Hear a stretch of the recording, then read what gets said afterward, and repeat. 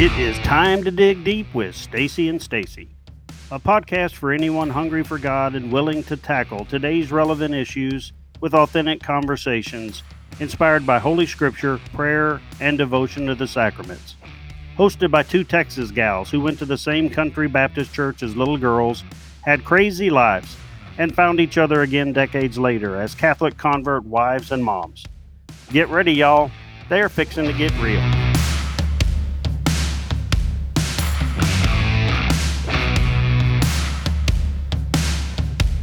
Hi, I'm Stacy Farquharson. And I'm Stacy Trasenkos. Welcome to Tuesday of the first week of Advent. This is November 29th, and it is our 50th episode of Season 2. Thank you for joining the Stacy and Stacy podcast and going through scripture and tradition with us every morning. We are moving into the next part of the catechism today after Stacy Farquharson finishes talking about the scripture readings for today, Tuesday of the first week of Advent. We're going into the next part of the catechism that is called Chapter 3, Man's Response to God. And Article 1 gets into what it means to say, I believe. So the catechism here starts going through the creed. And we start with, what does it mean to believe? And I love that topic because as a scientist, I was like, yeah, what does it mean to believe? It was really hard for me to make conclusions that didn't rest on empirical evidence that I could test for myself. So I had to do a lot of thinking about what it means to believe. And the catechism gives us some instruction there. But first, over to you, Stacy, to start us off properly with prayer and reading the scriptures for today. Okay. All right. Well, let's get started. We're going to pray St. Augustine's prayer again this morning that I love so much. In the name of the Father, and the Son, and the Holy Spirit. Amen. Amen. Lord, let your scriptures be our chaste delight. Perfect us and reveal those pages to us. Your voice is our joy. Give us what we love. May the inner secrets of your words be laid open to us when we knock. We beg you, our Lord Jesus Christ, in whom are hidden all the treasures of wisdom and knowledge. These are the treasures we seek in your books. Reveal yourself to us, Lord. Mother Mary, pray for us. In the name of the Father, and the Son, and the Holy Spirit. Amen. Amen. Thank you.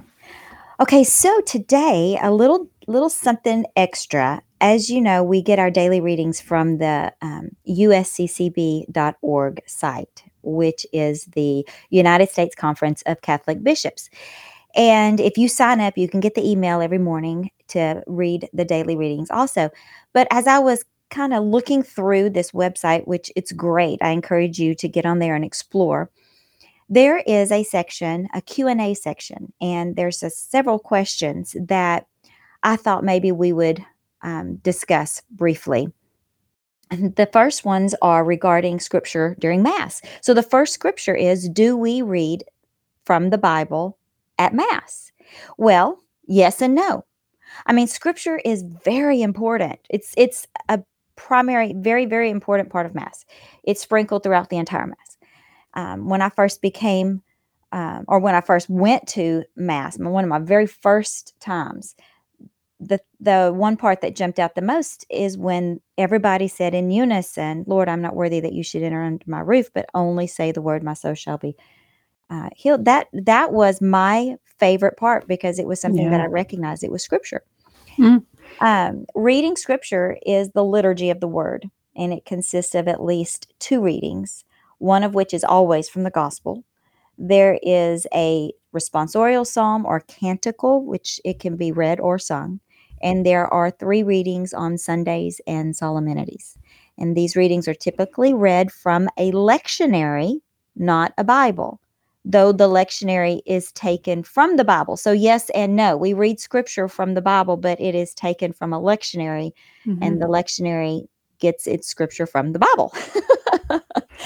So, Stacy, do you want to add to that? Well, I love the next, and because because that's one of the things that you're just like, you're a new Catholic, you're sitting there in mass and you don't know these things. Even lectionary, when somebody said that word, I wasn't sure what that meant. Like you're reading from the Bible, but sometimes it'll be a different translation. And that would confuse me. But yeah, there's a lectionary there that is opened up.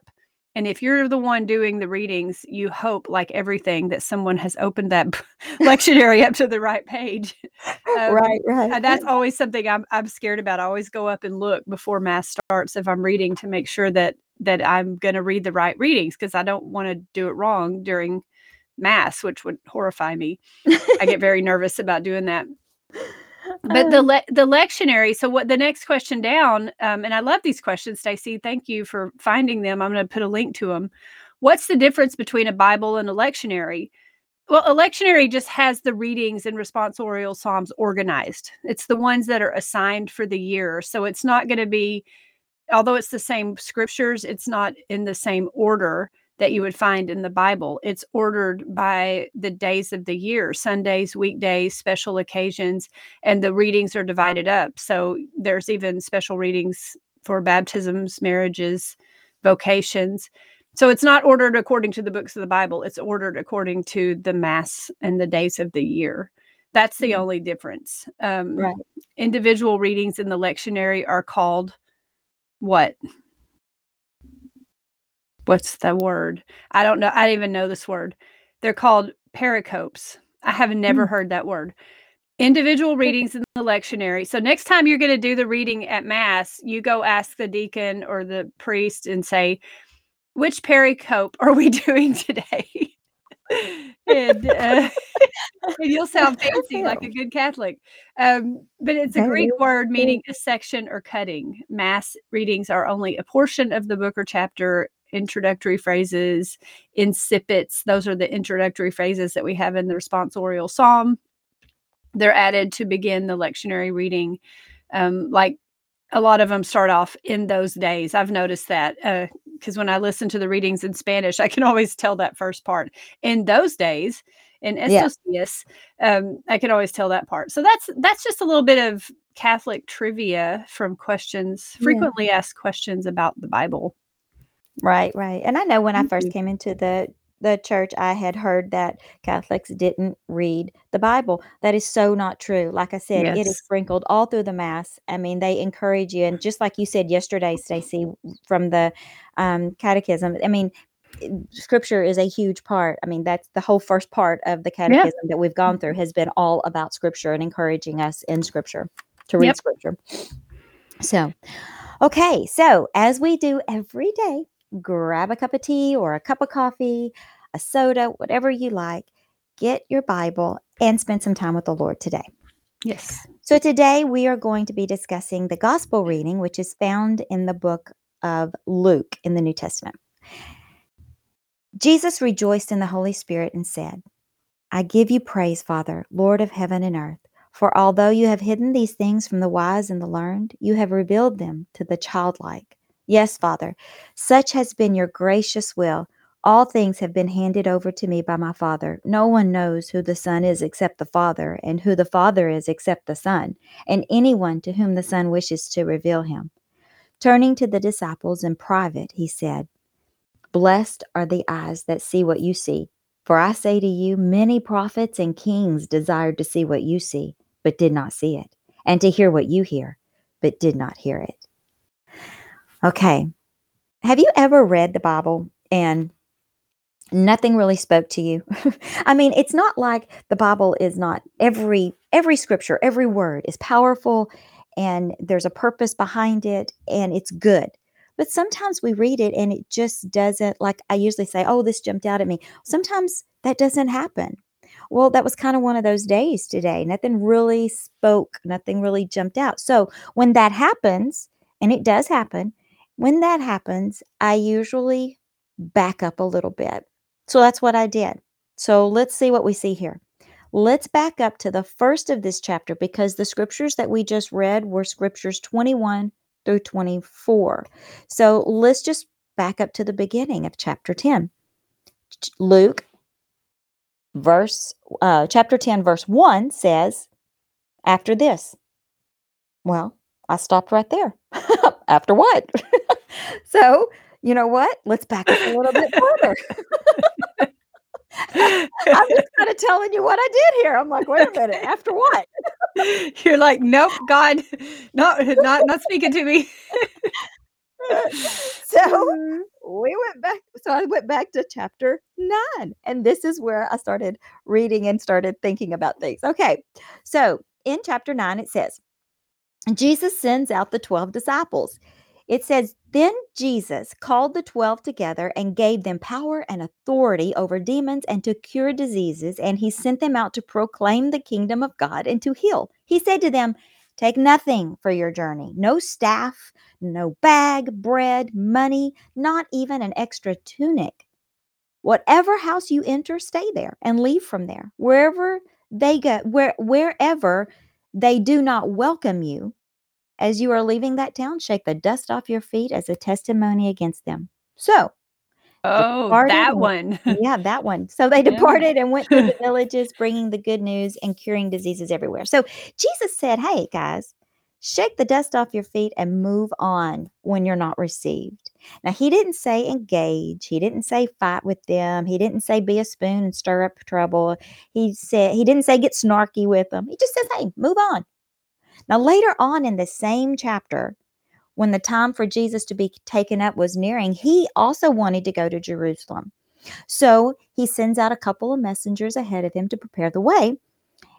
And guess what? When they entered to a certain village, they were not received. And it says, James and John wanted to command fire rain down from heaven and consume them. They're like, hey, Lord, do we just pray that fire rain down and consume them? And Jesus turned and rebuked them and said, No. nope. So they went on to another village. I mean, I can just hear Jesus saying, oh, good night almighty, guys. Didn't you hear me say, shake the dust off your feet, not kill them? I mean, Jesus's heart is like, there's a chance that they may turn to me. There's a chance. It's my will that none should perish, but all should come to me. So there's the chance that they're going to come down. But not if you rain fire down on them, but just shake the dust off your feet and keep on moving.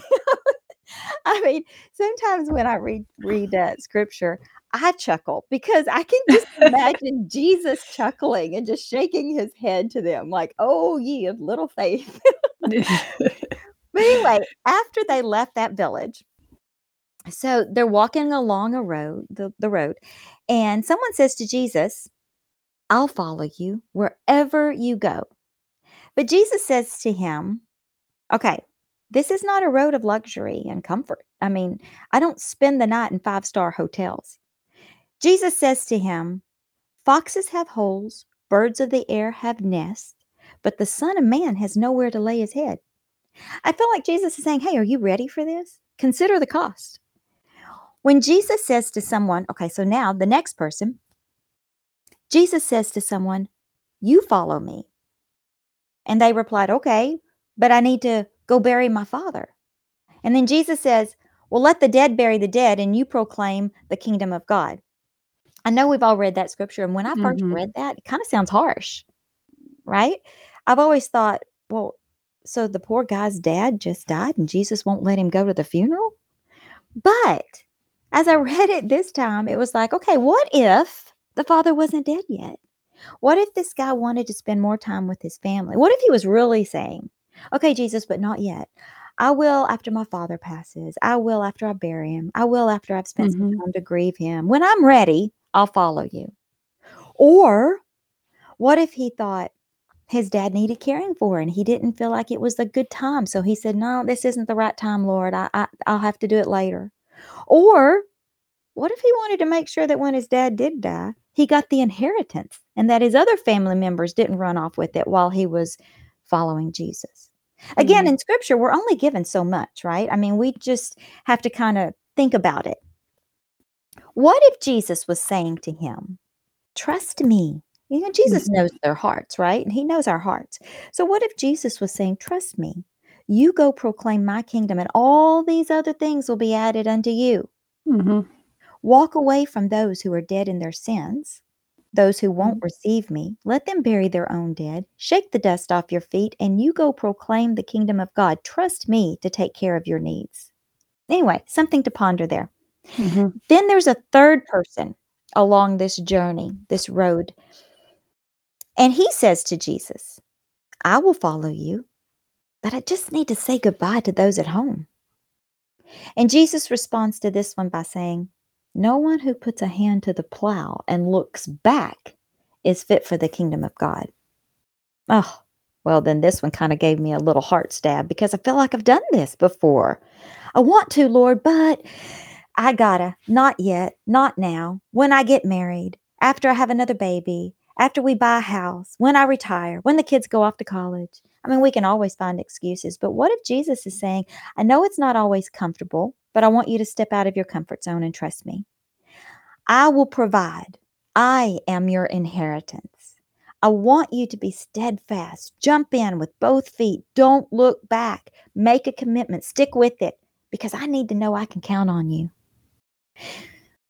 We are to be steadfast, immovable, always excelling in the work of the Lord because we know that in the Lord our labor is not in vain.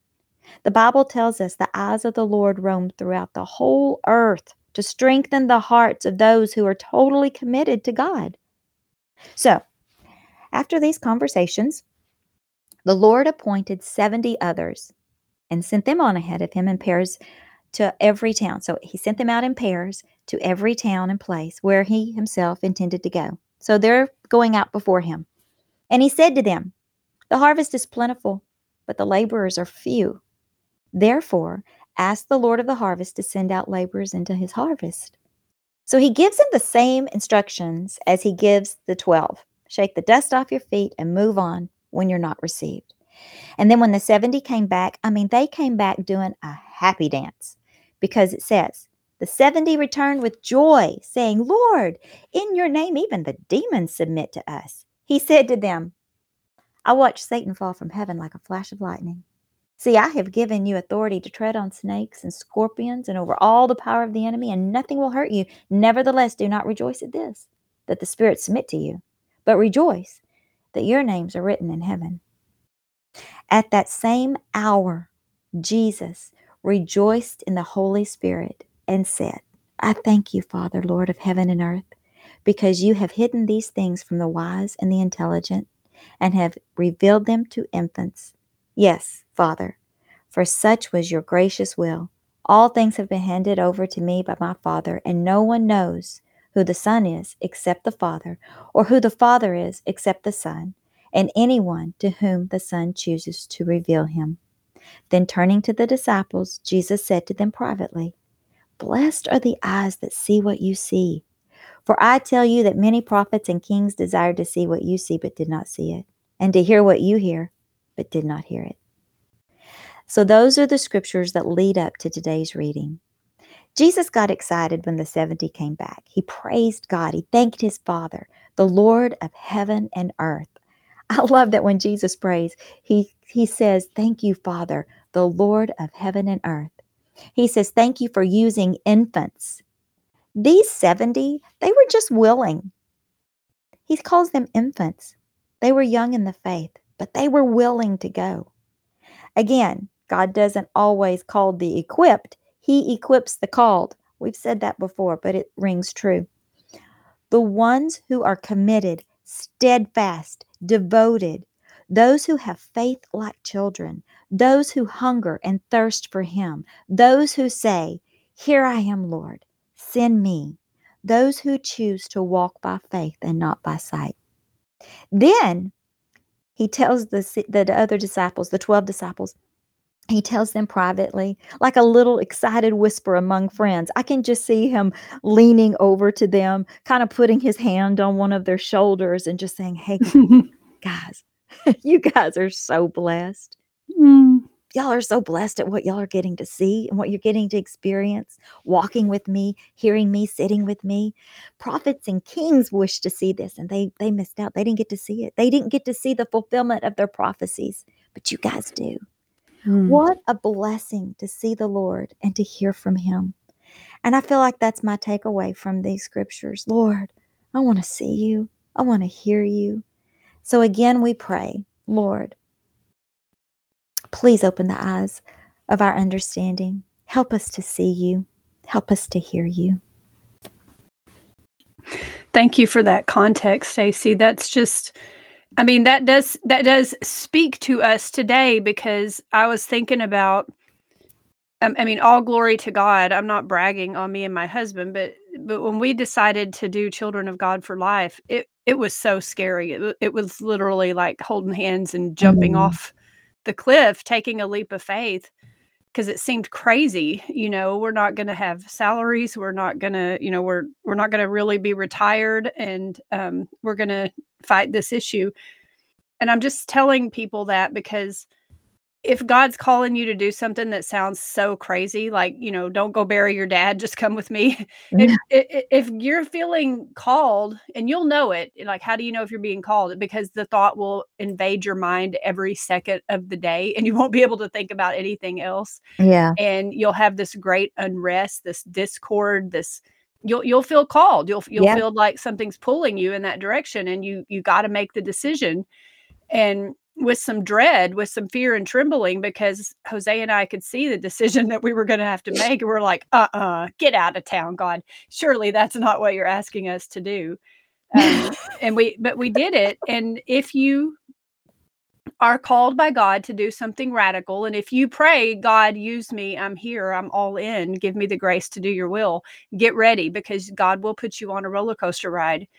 And you'll see that there are decisions you're going to have to make, and it'll be scary. And I'm saying this because do it, because you will be taken to places in your life that you never would have seen coming. God has something so beautiful, so good, and it becomes a blessing when you follow God's will for your life, even when it sounds absolutely crazy. You'll look back and say, oh, I get it now, God, I get it. We so many times that's happened to us. So yes, do what Jesus tells you. Yes. Thank you I love how you just back up and get the full story there, Stacey, because that does add a lot to the reading just for today, to know what's going on with Jesus. And I love Jesus according to Stacey. Good night, Almighty. Totally can see Jesus saying that. You need to go work with the Chosen crew and give them some feedback. Oh goodness. Oh, funny. Okay, but thank you. And now let's move on to, so we've had questions about the Bible, we've had our reading, we've had prayer. The only thing we have left to do now is talk about the catechism. Yes. So we're on page 39. There's a link in the show notes. It should take you right to page 39. And this is chapter 3. So I don't always go through all of it, but we're in part 1, the profession of faith. We just, and we're still in, see, I get lost here. We're still in section 1, I believe, we believe. We went through man's capacity for God in chapter 1 of section 1 of part 1. And we went through chapter 2 of section 1 of part 1. And now we are in chapter 3 of section 1, I believe, we believe, of part 1, the profession of faith. Now we're in chapter 3. And chapter 3 is called Man's Response to God. And I always feel compelled to say, like, I'm totally not a feminist. It's just that I feel a little weird saying man's response to God, knowing it's talking about women too. So just in case you're wondering, it's not just for men. It means humans, people, mankind, our response to God. So ladies, in case you're wondering at all that that's just for the men, no, it's for all of us. Does anybody even think that, or am I just weird? It's for all of us. It's for all of us. It's part of this like gender confusion of our day. Like, I'm like, come on, it just needs to say humans' response to God, because somebody's going to read that and make an issue of it. I'm always afraid like some troublemaker's going to make it. Anyway, all of us. For us men and for our salvation, it means all of us. Man's response to God, all of us. So what is our human response to God? It gets into obedience and faith. And these are some words that get used a lot, especially during Advent. We're like, do you believe in Santa Claus? Do you believe in God and Christ? And talking about what it means to have faith. And the Catechism gets into this here in chapter 3. So what is revelation? 142 in the Catechism on page 39. It says, by his revelation, the invisible God, from the fullness of his love, addresses men as his friends and moves among them. And you saw that when the reading Stacy was just doing. In order to invite and receive them into his own company. That comes also from De Verbum, but also from a whole lot of scripture. There's a lot of scripture referenced with that in the Catechism. The adequate response to this invitation is what? It's faith. By his revelation. So God told us something in his revelation, and the adequate response is to accept it. God said it in his word, and we say, okay, God, you said it. I believe it. Because if you can't believe in the testimony of God himself, then what in the world can you believe in? So faith is very reasonable because it's God telling us something, divine revelation and scripture. 143 says, by faith, man completely submits his intellect and his will to God. With his whole being, man gives his assent to God, the revealer. Sacred scripture calls this human, now it says human, and I changed it to man. Sacred scripture calls this human response to God, the author of Revelation, in quotes, the obedience of faith. Okay, so what does that mean? Submit your intellect and your will to God. That's who we are. And I know people that grow up Catholic, they know this like the back of their hand. But when you don't grow up Catholic, when you don't realize this, when you're a chemist like I was, and all you really think about are atoms and molecules, that is pretty revolutionary. So, I remember the day I'm like, okay, I grant intellectual assent of my will to God. It's a choice to believe. There's only so much sitting and thinking you can do. And we do need to think and reason. Reason and faith both go together. Two wings on the eagle. Eagles can't fly if they just have one wing. So you need reason and faith both. But you do have to have faith. And that's what we were talking about before, like in the reading that you were doing, Stacy, with scripture. Every day you have to say, God, grant me the grace to do your will. I don't just believe in you. I don't just believe in the things you said in scripture. I don't just believe in the teachings of your church, the Catholic Church. I believe in you right now today and where you're going to take me. I'm all in. Take me there. I believe. And that's the obedience of faith. So in 144, and this is the last part I'm going to read today, because tomorrow it gets into Abraham, the father of all who believe. We'll talk about Abraham's faith. But to obey comes from the Latin ob-audire, ob audire, to hear or listen. So to obey means to hear God or to listen. Just like Stacy, you demonstrate that so well. You're like, okay, I read this, not speaking to me. And you didn't just close your Bible and walk away. You backed up and you're like, nope, still not speaking. But you were being obedient because you were trying to hear and listen. You were obeying in faith to submit freely to the word that has been heard, because its truth is guaranteed by God, who is capital T, truth itself. And Abraham is the model of such obedience offered to us in the Old Testament sacred scripture. The Virgin Mary is its most perfect embodiment.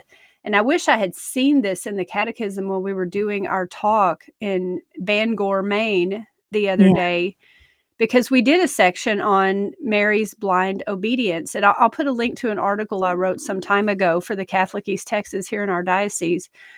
That floored me, talking about blind obedience, because I remember when I read that as one of Mary's 10 virtues. I mean, the other ones are pretty easy to get: deep humility, lively faith, unceasing prayer, constant self-denial, surpassing purity, ardent love, heroic patience, angelic kindness, and heavenly wisdom. Those are all her virtues, but blind obedience is one of them. I'm like, what does that mean? I thought you were supposed to, study the faith and not just go blindly. You're not supposed to blindly have faith in other people all the time. Maybe. I mean, there's times when I do blindly just trust my husband because I know him so well. And I know whatever he says is going to be good for me. I trust him. I've learned to trust him. I've learned through reason that it's reasonable to grant assent of faith to my husband because I know he has my best interest at heart. I know he loves me. He's willing the good of the other, of me.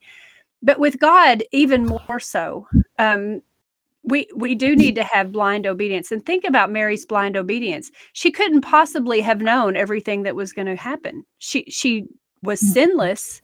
She wasn't going to sin, but she didn't know the roller coaster ride she was about to go through in her life when she said yes to God. And she said yes to him anyway. And so she is the most perfect, like the Catechism says, she is the perfect embodiment of obedience, of faith. She says, God, I'm going to do what you're calling me to do, and I'm all in. So we'll get into more in the Catechism about what exactly that means. But for now, I do think it's just very, very beautiful to understand that we are body and rational soul. We're not just atoms and molecules. We have a soul, a spiritual component of ourselves.